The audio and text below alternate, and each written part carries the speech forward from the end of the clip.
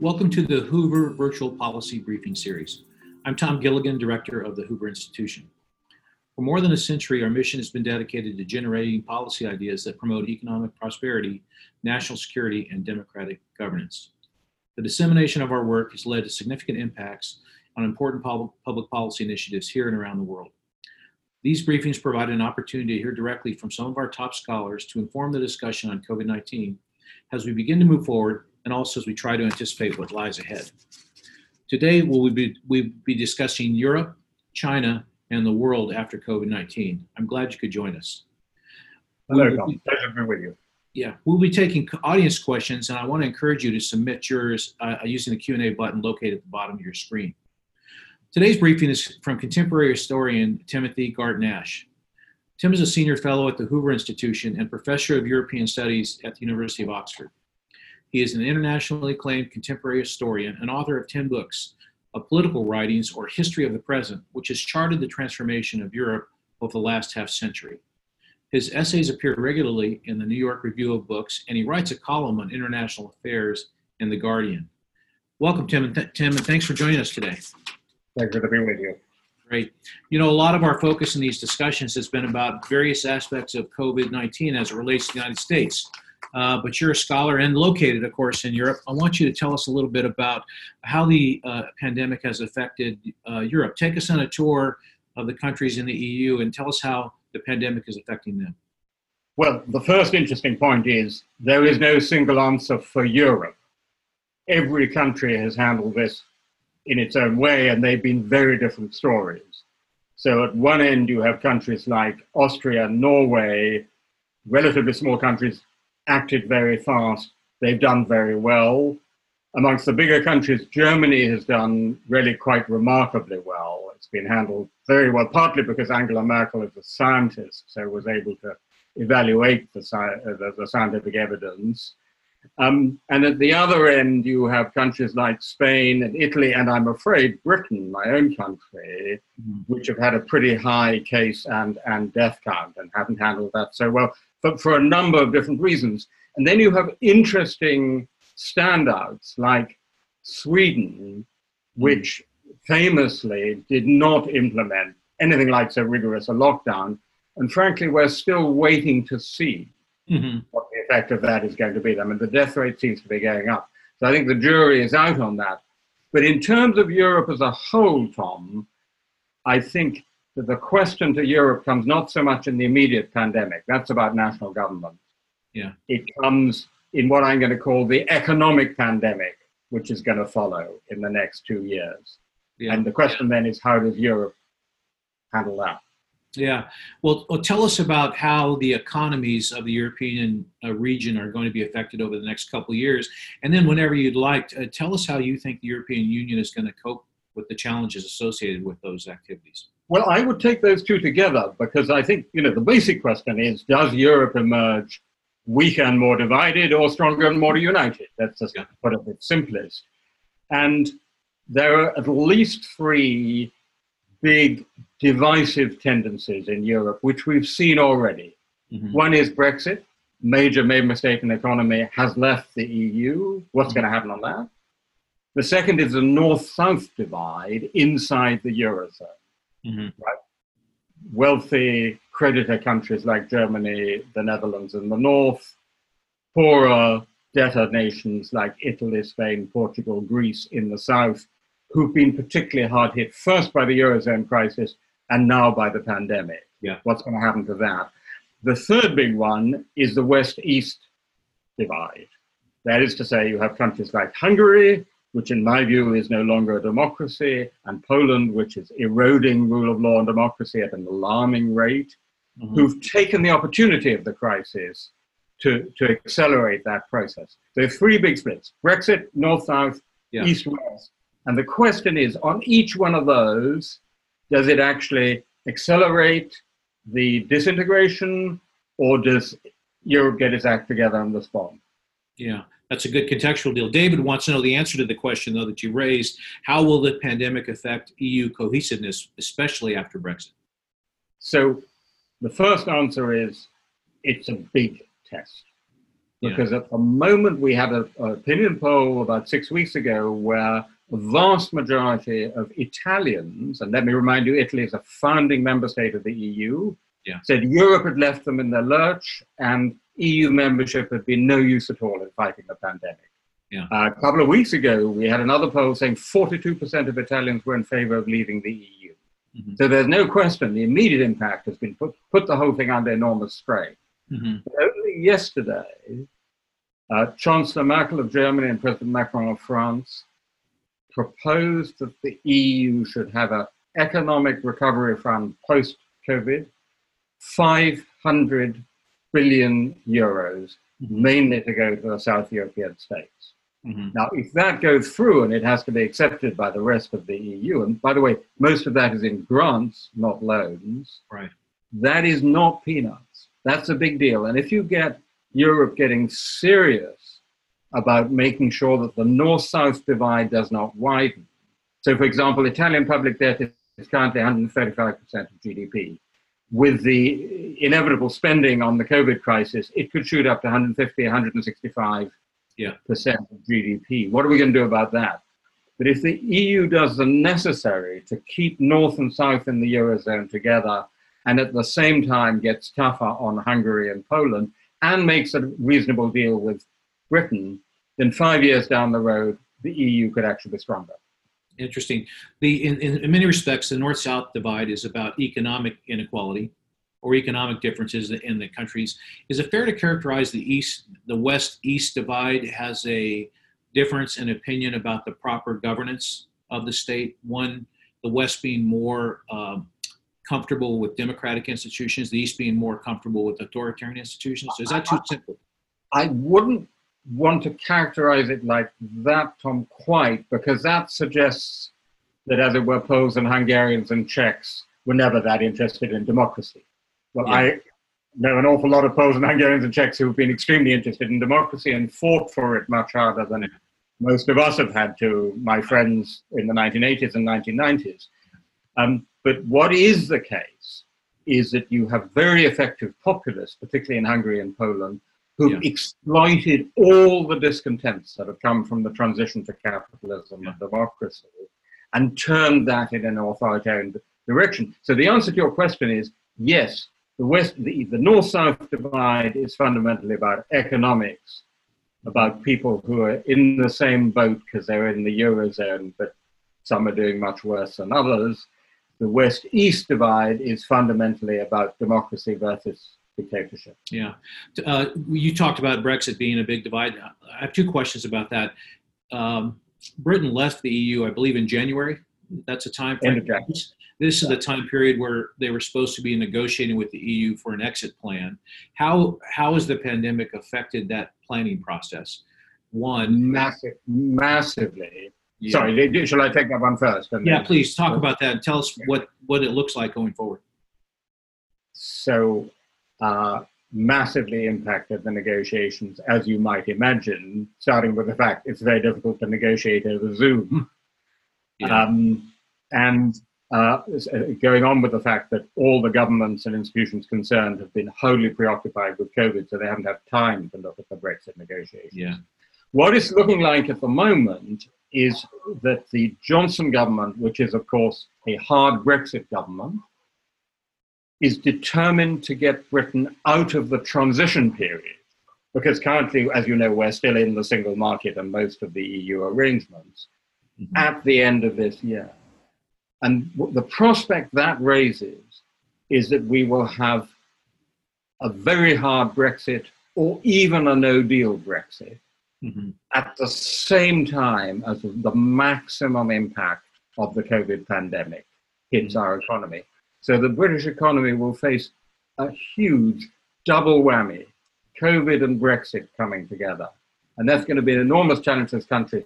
The politics of it are very interesting. The politics are that the Johnson government can say, no, that wasn't Brexit. It was COVID. So all the negative consequences that may flow from Brexit can be attributed to or concealed behind COVID. Yeah, interesting. Do you see the nation states? Eric asked the following question: What is your perspective on the future of nation states within the concept of Brexit? Are nation states going to ascend in relative importance to European Union institutions because of Brexit? So what I would say on that is, first of all, rumors of the death of the nation have been much exaggerated.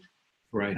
And Europeans 10 or 15 years ago would say it's the end of the nation, not a bit of it. I mean, if this COVID pandemic has told us one thing, it is that in a crisis, people turn to their national government. Yeah. But I don't think you should expect out of that there will be a whole chain of Brexits, that the European Union will disintegrate like the Roman Empire, and everybody will go back to the nation state in Europe. I don't think that is where we are. I think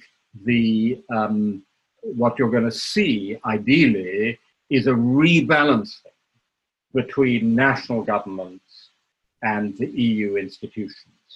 Because there are some things, like dealing with China, where there really is safety in numbers. Yeah. You're dealing with a giant, it helps to be a giant yourself. So we're stronger together. Got it. And many other things which are best done by the national government. So that's, I think, how it has to play out. No, got it. Let me ask one more question about the European region. Robert asked, how will the pandemic affect the timeline and conditions for EU enlargement in southeastern Europe, such as the Balkans? Negatively. Yeah. Robert, it's a very interesting question. There was already enlargement fatigue, and the EU was already finding it very difficult even to get to the point of considering taking in tiny countries like Macedonia, even by European standards, tiny countries. And that was held back by President Macron of France. This will, I think, further slow down the process. Yeah. And I think that's a real problem, because one of the greatest promoters of democracy in the world, and certainly in Eurasia, has been the prospect of joining the European Union. Mm-hmm. Everyone from Spain, Portugal, and Greece, after their dictatorships, right across Central, Eastern, and Southeastern Europe, has been encouraged to become and stay a democracy because they wanted to join the EU. Yeah. So it's a card we shouldn't give up lightly. Got it. If you're just joining us, I'm Tom Gilligan, and this is the Hoover Institution's virtual policy briefing with Timothy Gartnash. Tim, I want to turn to China. The United States has a complex and increasingly contentious relationship with China. Tell us a little bit about the relationship between China and the EU and the countries in the European region.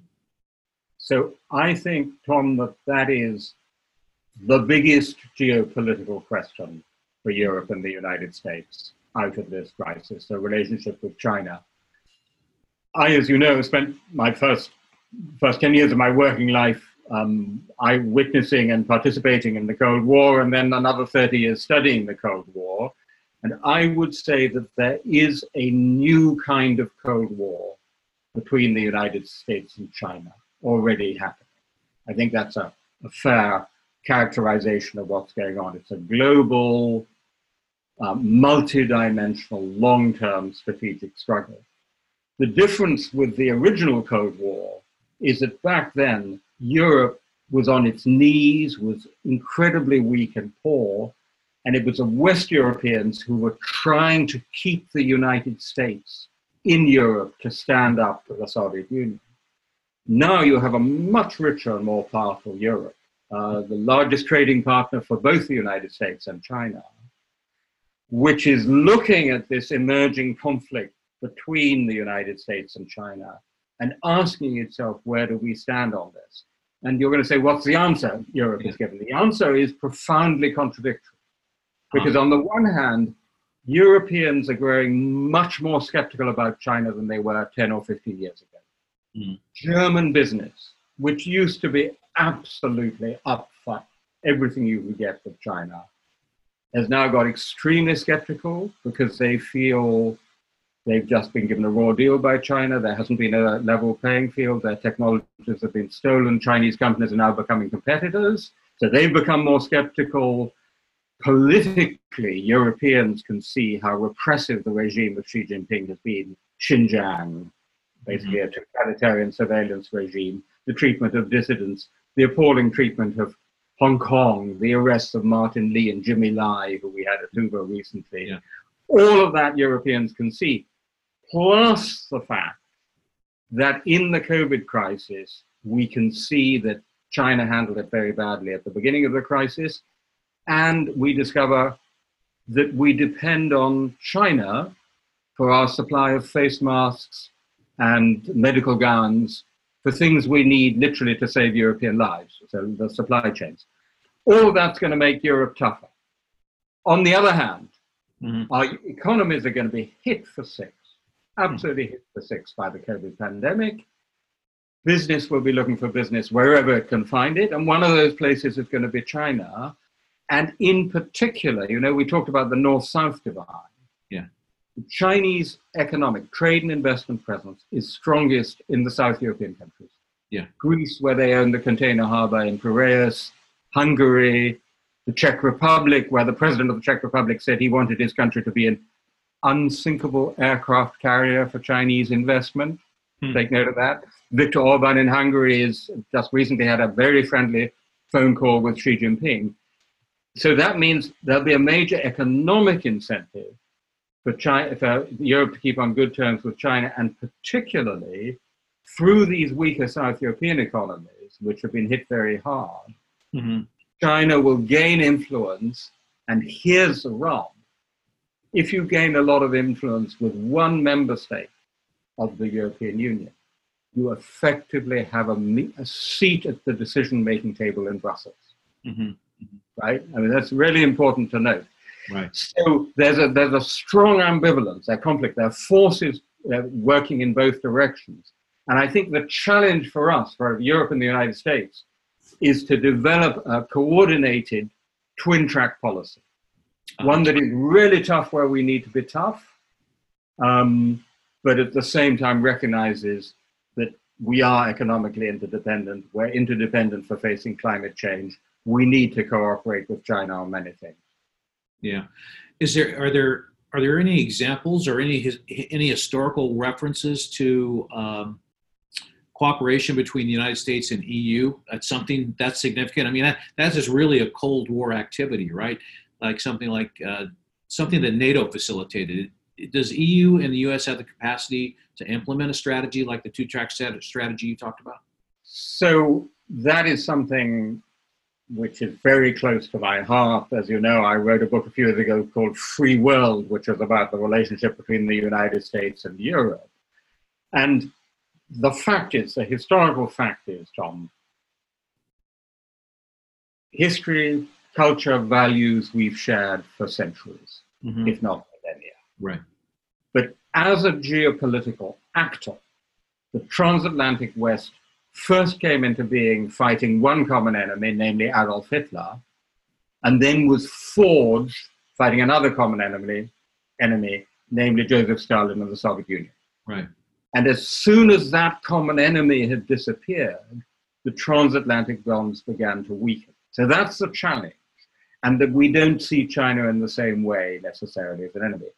Yeah. Against that, as you know very well as an economist, the trade and investment and tech and social and academic and research interconnection between Europe and the United States are unbelievably thick and dense and strong. Yeah. There's never been anything like that. So the question is, can we find the political relationship that to some extent complements the continuing depth of the economic relationship? Yeah, yeah. I want to rely on your expertise as a student of communist system and just ask you to help explain China to us. The behavior has been perplexing over the course of this COVID-19 virus. Is that typical behavior for a communist or authoritarian regime, or what's unique about China that we need to know? So what, in a word, is unique about China is that it has a combination that we've never seen before in world history. It is, to put it at its simplest, a Leninist capitalist system, something we would have thought unimaginable at the time the Soviet Union collapsed. So it has in many ways, not always, but many ways, a dynamic capitalist economy, which is what enables it to satisfy a lot of its people and create a large middle class. but the political system is still Leninist.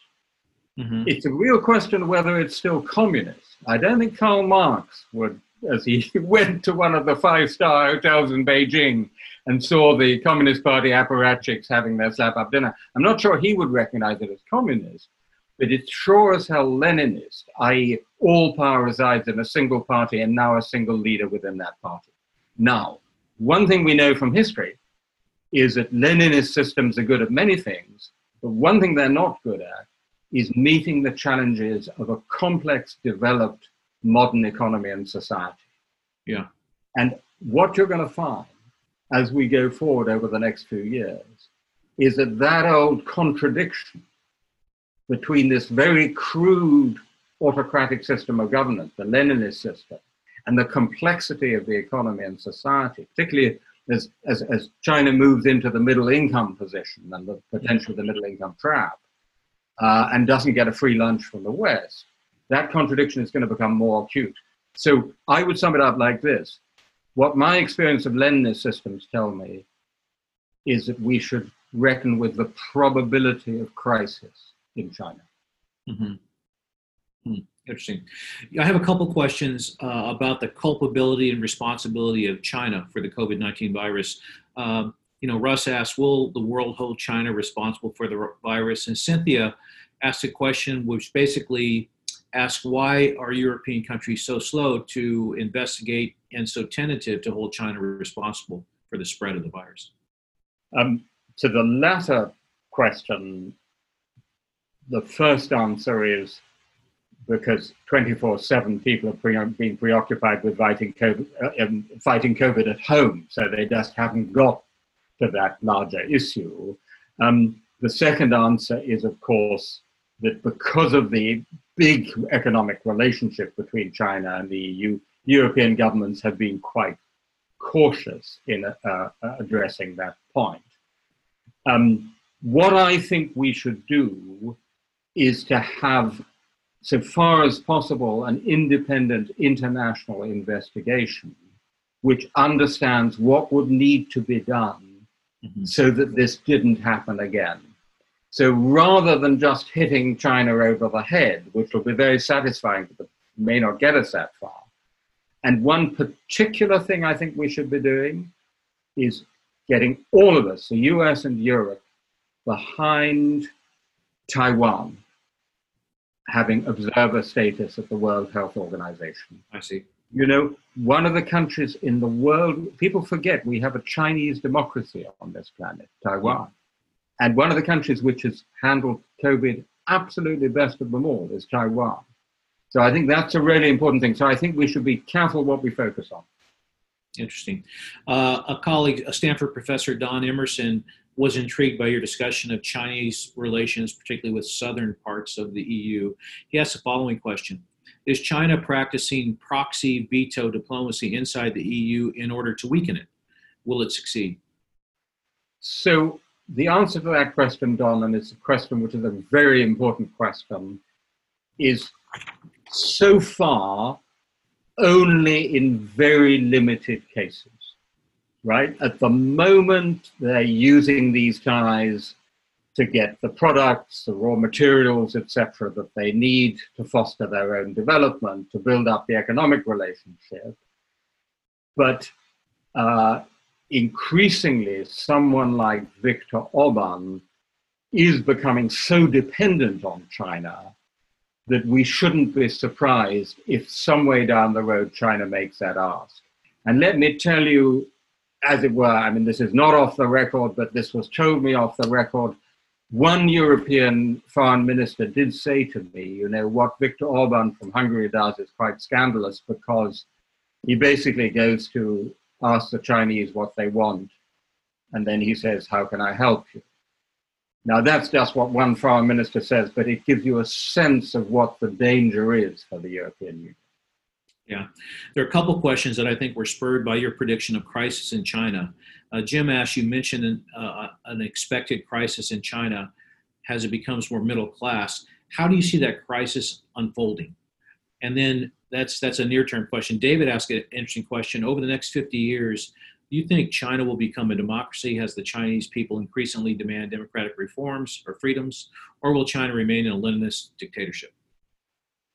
So to take those in order, and by the way, I think the time frame for crisis is sort of 5 to 10 years rather than 2 to 3 years, because obviously this is a very powerful state which can use nationalism and which also has a huge apparatus of repression, including, by the way, the use of the internet for totalitarian purposes.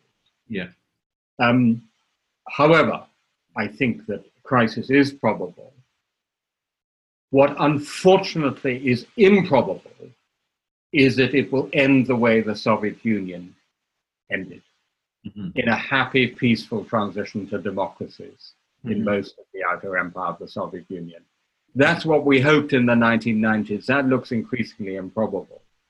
I think that more likely is that the regime of Xi Jinping, or whoever it is, will resort to even more extreme nationalism to motivate and keep the loyalty of that population. I might even have a go at Taiwan, for example. So this probability of crisis actually could create an even more dangerous situation, but we have to be prepared for it, is my point.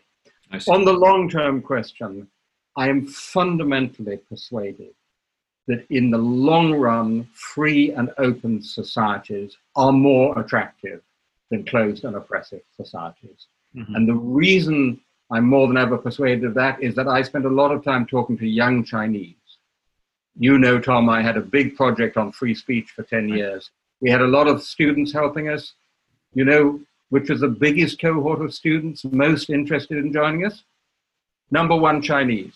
Right. Number 2, Russians. Number 3, Iranians.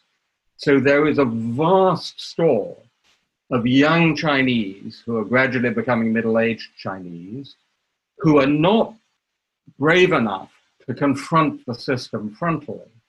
But when the opportunity arises to have a transition to democracy, I believe we'll seize those chances. And our job is to keep those hopes alive until that moment comes.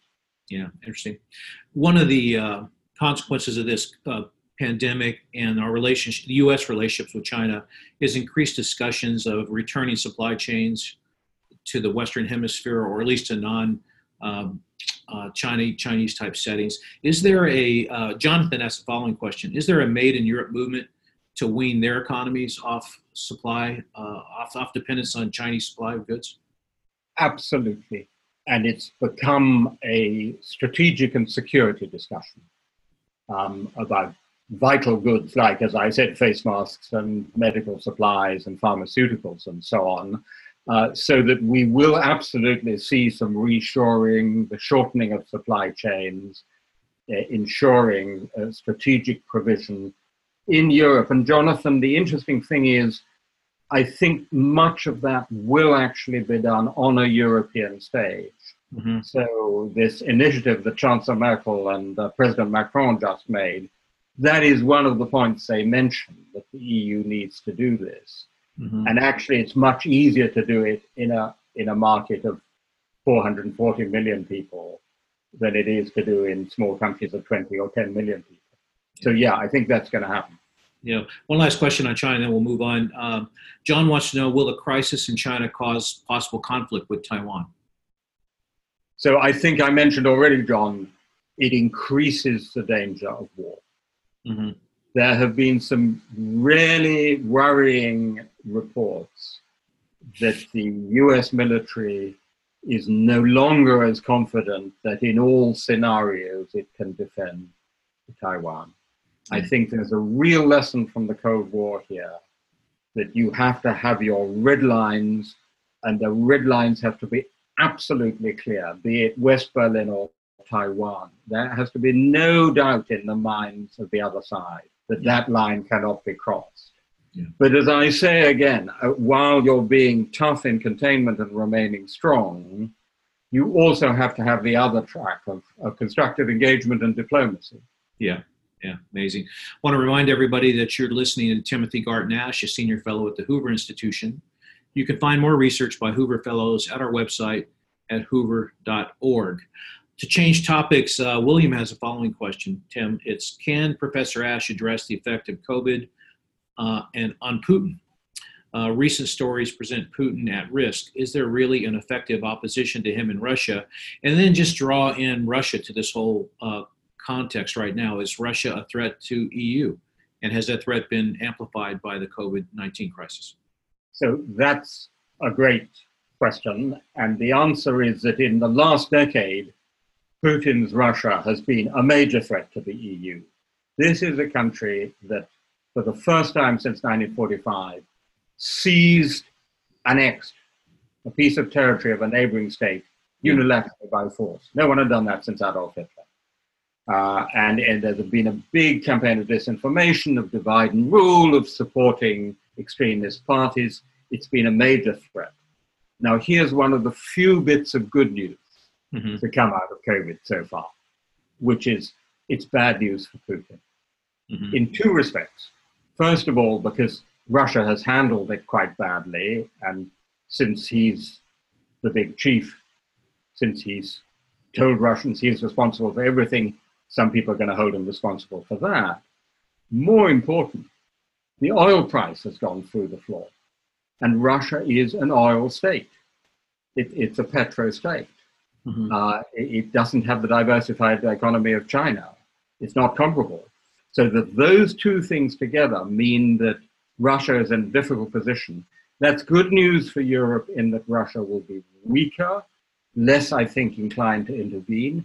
I do not think this means the end of Vladimir Putin tomorrow, because unfortunately, he has the system pretty well sewed up.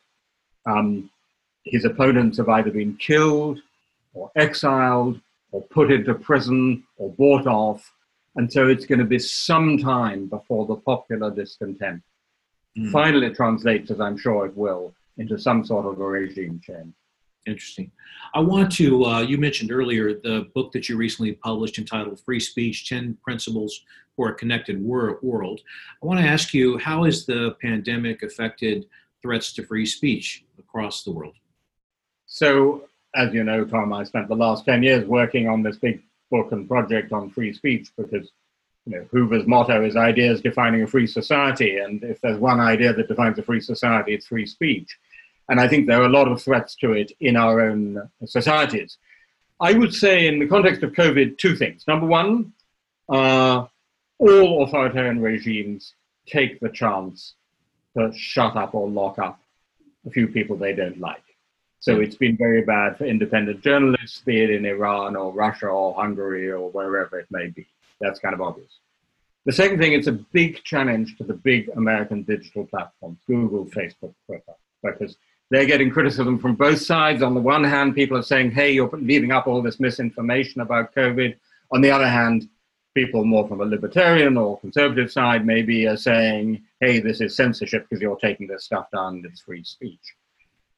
The good news is that I think these platforms, and I've worked a lot with them on this, are beginning to find a middle way between purely private censorship.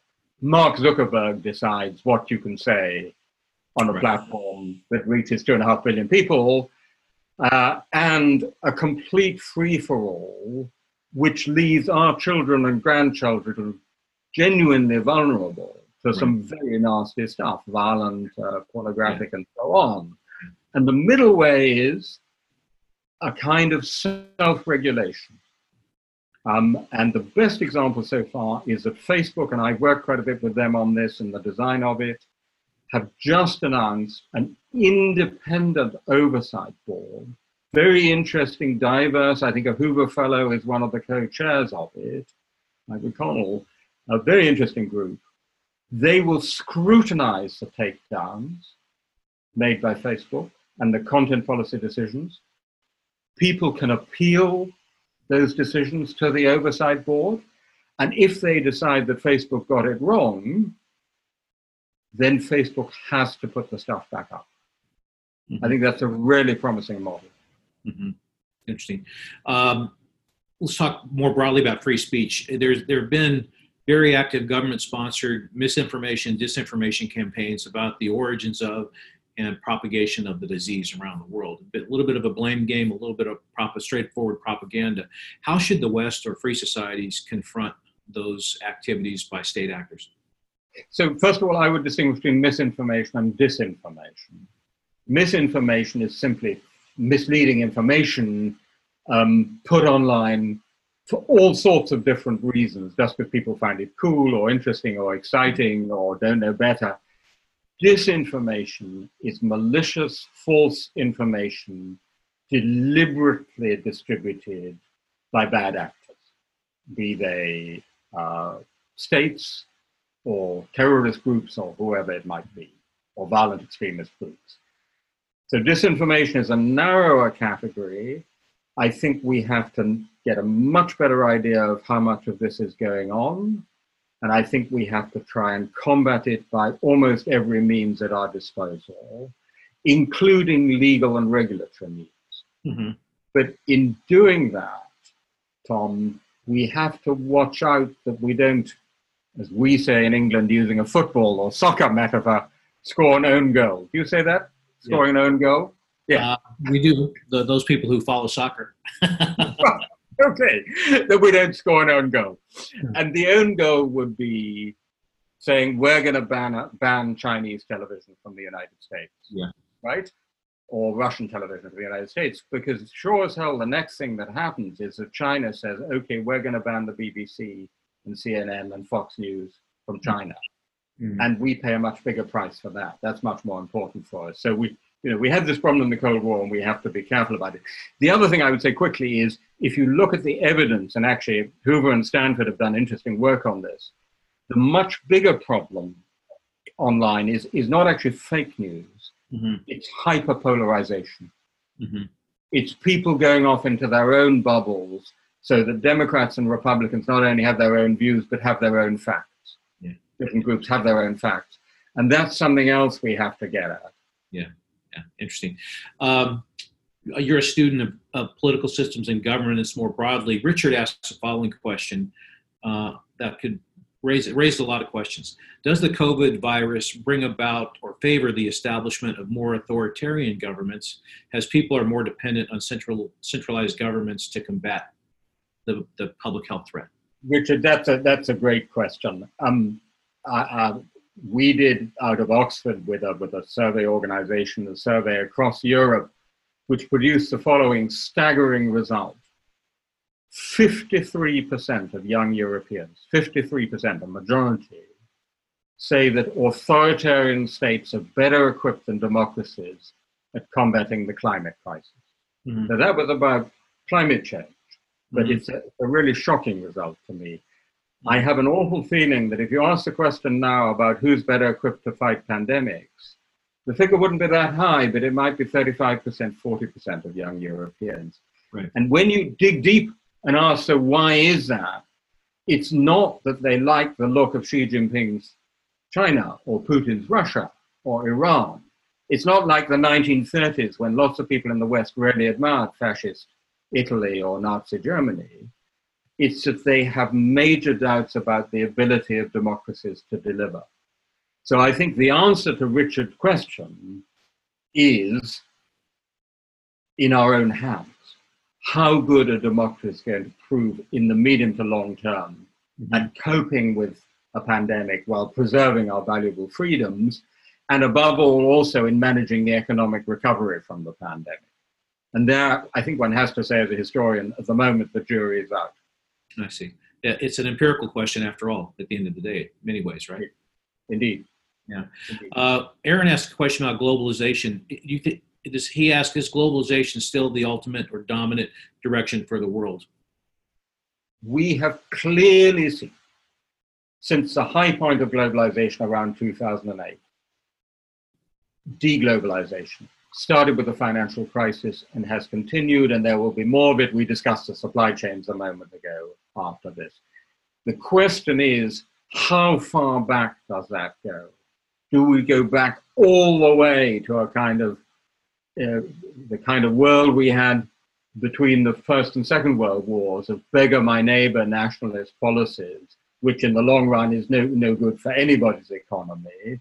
Or do we find a new balance, which is actually what we need, between doing more at home? We have this discussion here in Britain. There are certain jobs that we want to be done more in Britain and so on, that sort of thing. A lot of countries, more supplies, strategic supplies to have in our own countries or in Europe, and keeping alive free trade from which, on the whole, the world has greatly benefited. So I think that's a question.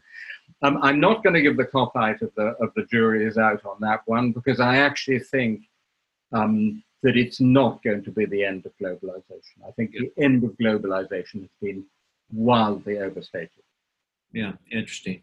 Well, Tim, thank you very much for the discussion. It was very insightful. We appreciate you signing in and talking to us today. Great pleasure. Thank you very much. Our next Hoover virtual policy briefing will be Thursday, May 21st at 11 a.m. Pacific time and 2 p.m. Eastern time with Lan-Hee Chen. He will be talking about the timely topic of COVID-19 and the politics of the World Health Organization.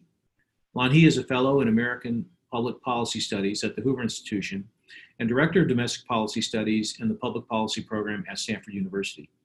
He has served as a Chief Policy Advisor to Mitt Romney and also as a Senior Appointee at the U.S. Department of Health and Human Services. I want to thank you all for joining us today. We hope to see you again on Thursday. Have a nice day.